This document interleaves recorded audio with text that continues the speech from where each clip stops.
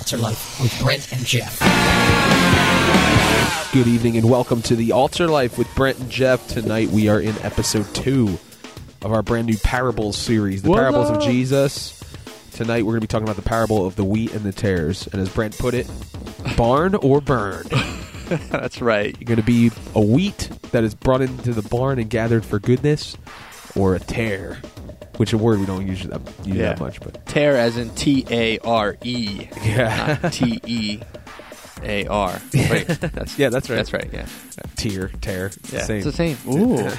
What do they call that when it's spelled the same but sounds different? Is it a homonym? I don't know. I don't know. Synonym? Cinnamon? Nutmeg? We're obviously not English majors. Bread. Bakery.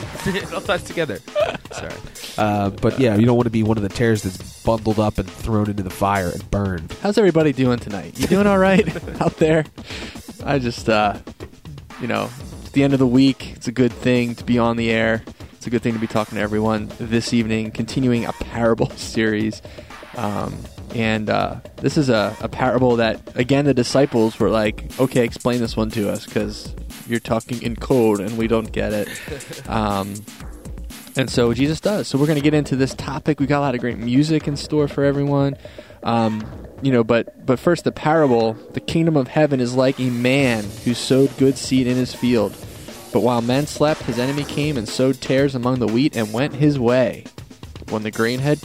And then here it goes. The plot thickens. But when the grain had sprouted and produced a crop, then the tares also appeared. And the servants of the owner came and said, "Didn't you just sow good seed in your field? How come there's tares there?" And he said to them, "An enemy has done this." Oh, there's something sneaky going on. The next door neighbor. The servant said to him, "Do you want us to go and gather them up?" He said, "No, because if you're going to go gather up the tares, you'll uproot the wheat with them. Let both grow together until the harvest.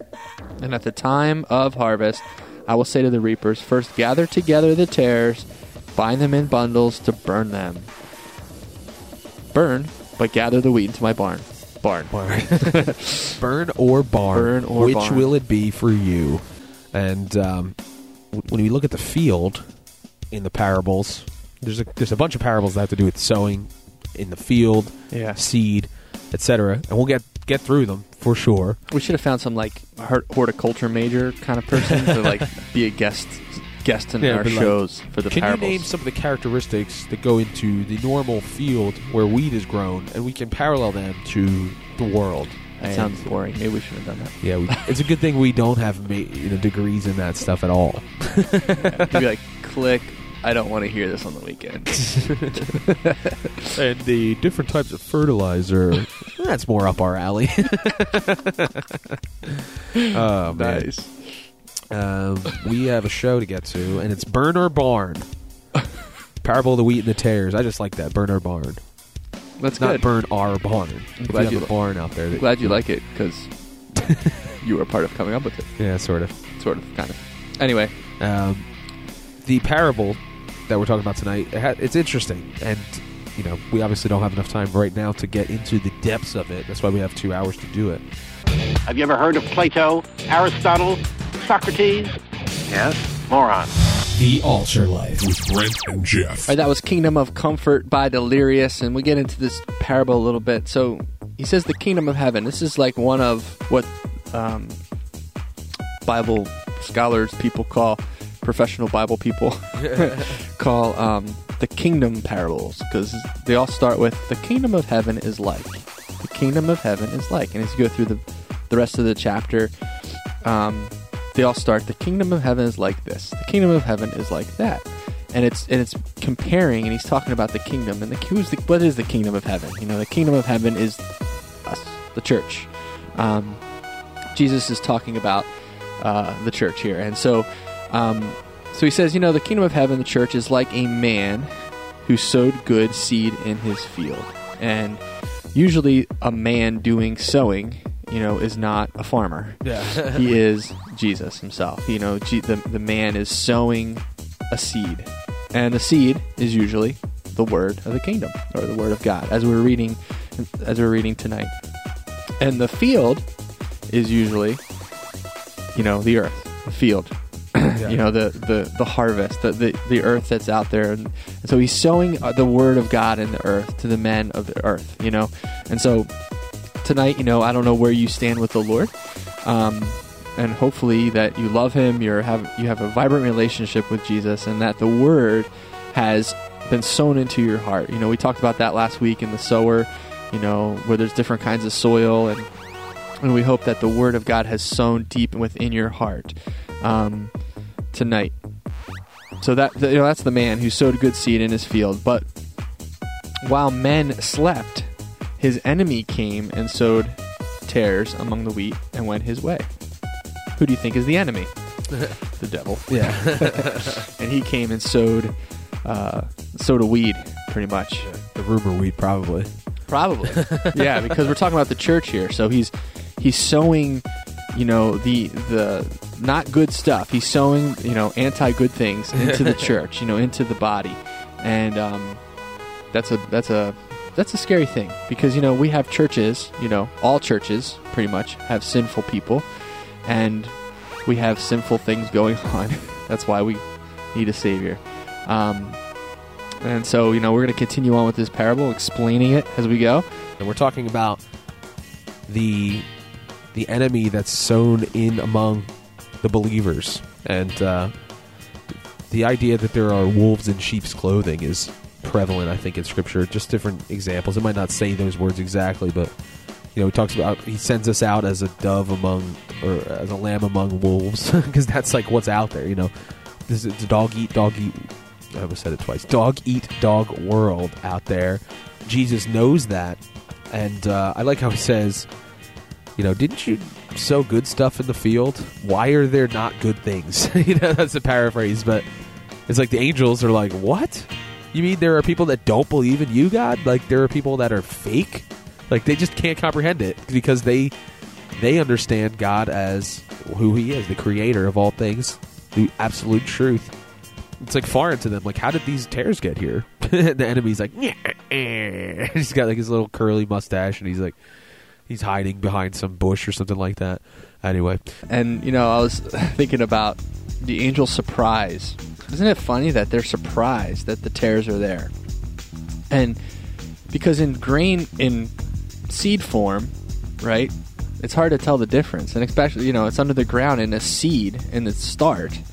You know, it's they didn't even know the tares were there. But as it started growing, you know, and as it started producing a grain, and it was like, wait, that's not wheat. that's a tare, you know? That's something different. And isn't that how it starts? You know, when something happens in the church or in our lives, when it's that seed that's planted, that's not a good seed, you know? And as it grows, you know, it produces bad fruit. Just like a good seed, when it grows, it produces good fruit. And sometimes you can't even tell, you know, it's not visible to everyone else. You know, it's not widely known until it grows into something, you know, until it grows into that bad crop. And it can be dangerous. You see the bad fruit, the outward signs start to show themselves. And, you know, the wheat are sitting there like, whoa, you're not my brother. You know, where's my wheat friends? And, you know, it's a great parallel for what we deal with on a daily basis, probably in the Christian culture and in the church, where there are people there that have ulterior motives, believe it or not. They're not there because they want to be fed. They're not there because they want to bear fruit. They're there for the sole purpose to hinder, to cause dissension, to hurt the body, you know, whatever it may be. Just like a weed, it grows. It has all the ability to grow into something. Dandelions, you know, and you give them to your mom when you're a little kid and all that stuff.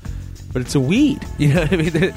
There's little to tell from the difference of a flower and a weed, like Brent said in the early stages, which is why we need to be careful and to scrutinize even ourselves, take inventory on us and be like, wait, am I growing the way I should? Am I taking what God has given me? Am I applying it? Am I being fed? You know, am I allowing the Word of God to water me and to change me into His image? Or am I just a stupid tare? And I'm just growing radically and wildly.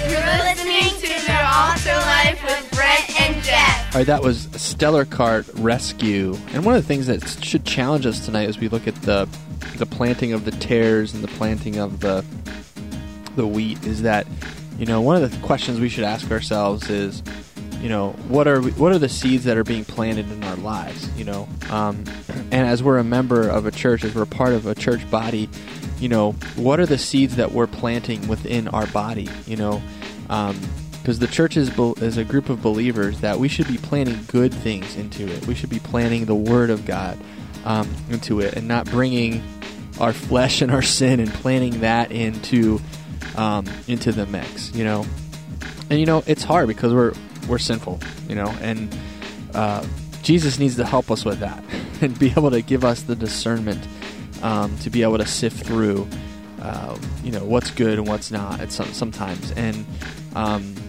because we don't want to have our fellowship, we don't want to have our churches look like a field with a bunch of wheat and tares where it's confusion. It's like, is this crop? Is this not? Now, Jesus isn't confused. He knows the difference between the two. But until the harvest, it could be confusing, and we don't want to be leading people astray with the wrong crop. You're unbelievable. The AltarLife. This is unbelievable. I cannot believe this. This is unbelievable. This is unbelievable. That was Cutlass, The Rescue, and I Do Not Belong. And tonight we have our unbelievable segment. We're going to be talking about the late night diner run. We don't get to do it as much anymore because we have families and stuff. But when you were single and you were out doing your thing, especially in the Christian scene, because you don't like go out club hopping and bar hopping, hopefully. So the Christian, college age thing is like the diner. Yep.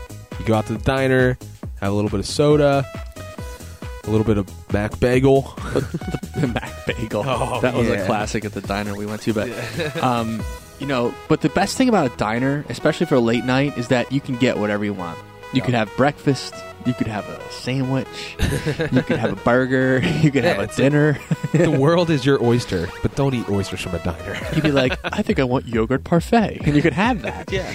It might be sitting in the bowl. refrigerator for a while on the front display. You can have a bowl of cereal. You can have it's unbelievable. And the food is usually pretty good. It's diner food, but a Reuben, corned beef.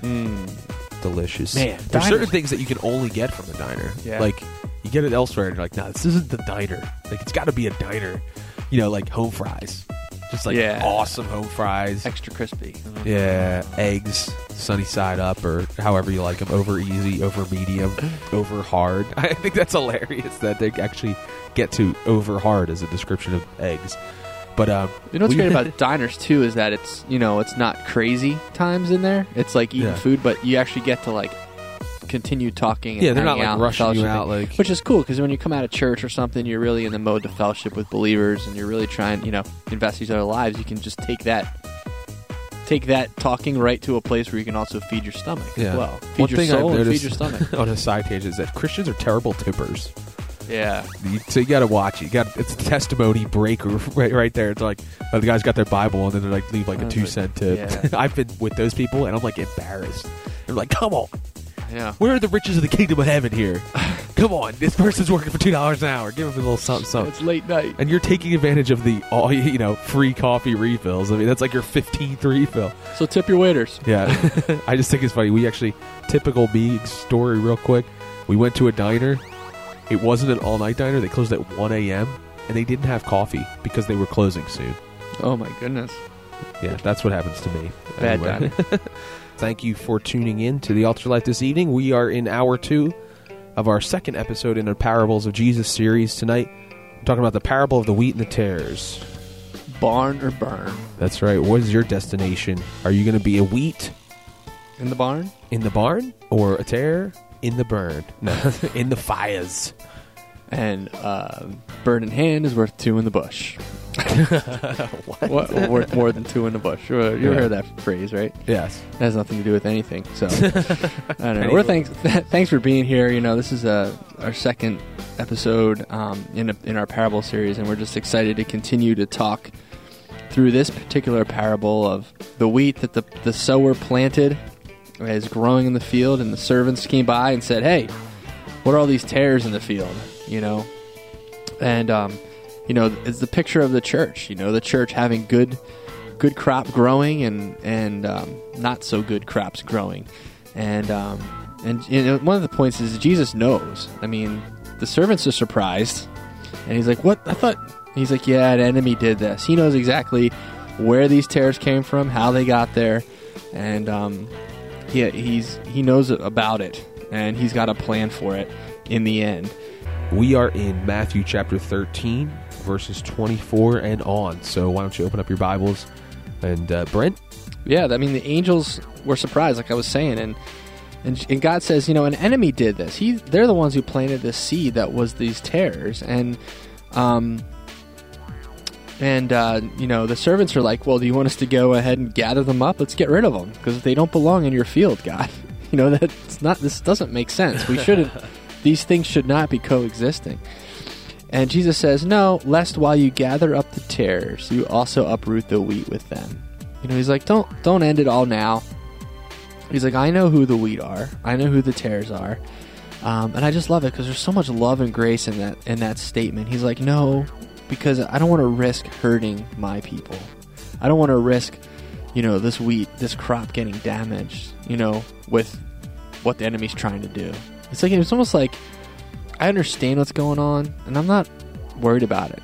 It's like, I think Jesus knows the end. He knows what's going to happen, and he knows each one of us. He knows each wheat, each grain of wheat individually, and he knows which one. He can pick them all out, and it's a beautiful picture of the love that Jesus has for us, and how much he is willing to have the grace that he has. The patience that he has. How he waits. And he's waiting, until the end of the age. He's waiting for as much grain to come that's wheat, that he can, in the harvest. And man, how much care he has for us, that he wouldn't risk hurting us to get rid of, the bad things. Yeah, I think this is painting a clear picture of a lot of things in Scripture to me. Like, you think about the story of Noah, when he provided protection, when he was going to judge the world with water, he provided protection for those. I mean, as we can assume by the story, Noah and his family were the only people that were having faith in God, or else why would God destroy believers among the unbelievers? He doesn't do that, you know what I mean? And then you think about, like, when Elijah is like, I'm the only person here, and then God reminds him, he's like, no, there are plenty of other believers. You just think you're the only one. God didn't judge the earth then. He wasn't like, okay, Elijah, you're right. You're the only person. Let me get you out of here. You know what I mean? Like, God knows what's happening. He knows the scene. How about Rahab? Yeah, you think about it. Like, he protects, and this is, it's a great picture of, whatever your eschatological views are, but that God's going to come back for his church before he judges the world. And you can believe that or you cannot believe it, but I feel like there's plenty of places in Scripture where he backs that opinion up, and that God's not going to destroy the just with the wicked. He's not. And I think it's a very clear picture here where he says, no, we're going to wait. And then at the time of judgment, that's when we're going to separate the sheep from the goats, or the wheat and the tares, whatever you want to say. The Altar Life. Seeing isn't believing. With Brent and Jeff. Believing is seeing. That was More by Lecrae, and there's more. More parables, more episode tonight, and we want you to... There's more of The Altar Life, actually, if you go onto our website, www.thealtarlife.com. It's funny, we always have to find ways to tie this in, and it works itself out. But if you're like, you gotta have more. That was good. I like that. More than 2 hours is what I need. Well, you can contact the radio stations, first of all.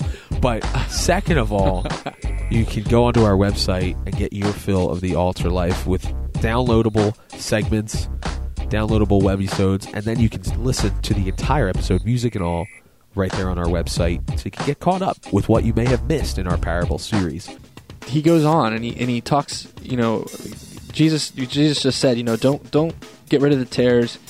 I don't want to risk uprooting the wheat with uprooting the tares as well. And he says, let both grow together until the harvest. And at the time of the harvest, I will say to the reapers, first gather together the tares and bind them in bundles to burn them, but gather the wheat into my barn. And Jesus is saying, let them both grow. Let them both continue on. And when the harvest comes, I'll separate the wheat from the tares. And, it's interesting. I was listening and studying a little bit before this. And one of the things about wheat versus tares is that when a wheat's grown, it gets, it's got that. Have you ever seen a grain of wheat? I'm not a biology person or a farmer by any means, so I'm just hearing from what I've already been told. But as the wheat grows, that the head of the wheat at the top of the grain, it actually makes the top, and it's a very flimsy grain, so it actually makes the crop kind of bow. It makes it fall over because it's so heavy on the top. But a great picture of the fruit of a good grain of wheat growing, or it's the tare, because the tare does not. And so if you picture this field after it's all grown, you see a whole bunch of tares, proud, strong, and you see the good wheat, bowing. And it's just a great picture of bowing before the farmer, bowing before the Savior. And how different do those bad and good seeds look after they've taken and they've grown in complete fruition. And where you can just tell, like, the prideful people, the people who are just, like, all about themselves and producing no good thing, and then you see the people of God bowing before their Savior, the good fruit that comes from that, the usefulness of that, to make grain and bread and, all that thing. So, man, what an awesome picture of the church, and how at the end of the age, the church will be there, and there'll be those who are bowed before the Savior, and those who are kind of holding their fist up at God, saying, I don't need you, God, having sat under the same teaching, having had the same experiences, having had the same body in church in some cases, with a completely different end. And Brent was talking about, the end game, basically, when we're all going to be facing the Maker, and you might see people that you went to church with, and they never humbled themselves. They were not like that wheat that bowed down from the weight of the fruit that God had granted them. They're still sticking up like that cowlick in the back of my head when I wake up and I'm trying to go to work and I can't get it to go down. That's the heart and the attitude of a lot of people when it comes to being humble before God and understanding who it was that sowed that seed and who should get credit for the fruit and who gets to decide whether it's good or bad. And, God's going to say, okay, not into the barn with you, but let's crank up that furnace and into the burn. And, we laugh about it because it's funny wordplay, but at the same time, this is a serious thing. You don't want to get all the way to the end, having thought, yeah, I'm fine, and realize that you had not humbled yourself to God. We all want a beautiful ending for our lives. We all want to get to the end of the age, whether it be through death or through the return of Jesus as he comes and he harvests what he's sown here on earth. And he's going to gather the tares and bind them in bundles and burn them, and that's a picture of hell. And those who are wheat, they're going to gather them into his barn, and man, I want to be in his barn. And just an amazing picture. But I was just challenged to think that the tares and the wheat, man, they grew up and they thought they were both healthy. They both had, they both were strong. The same field, the rain fell on both the just and the unjust. And they both thought they were having a good end. But the person who planted the seed is the most important. Where did that seed, where did it start? Where did it come from? God will not allow the enemy to have glory in that day. And, anything birthed out of the enemy's seeds will be thrown to the fire, and that's the reality of it. Yeah, it's a challenge to us to see how we're growing and how we stand up in face of God. If we are prideful and we're not bowing down, if we are associating with those that are just not of God, and it's obvious, Paul says, I don't want you to not associate with the sexually immoral and the drunkards and everything of this world, because if that's true, then you would have to leave the world. He says those that name the name of Christ, those that call themselves brothers. And that's what I feel like this is talking about. This is talking about the people that they're planted. They're the wolves in sheep's clothing. You need to be careful who we associate ourselves, because they could be tares. They could be the enemy's workers. The sons of the wicked one, it says in the explanation of the parable. And more importantly, we need to be that wheat that grows back, borrowing from the parable of the sower, that is bearing fruit and crop 100-fold, 60-fold, 40-fold. we are spreading our seeds. When we grow, then we're dropping seeds, and more is coming. We need to go out there, and we need to make sure that our church is strengthened by our witness and by how we are connected to God, and not worry about the tares. God's going to take care of that. Sometimes we try to weed out the tares. That's not our job. The wheat is there to bear fruit. That's what we're there for. Bow before our Savior. Yep. So until next week, be cool cats. Live for Christ.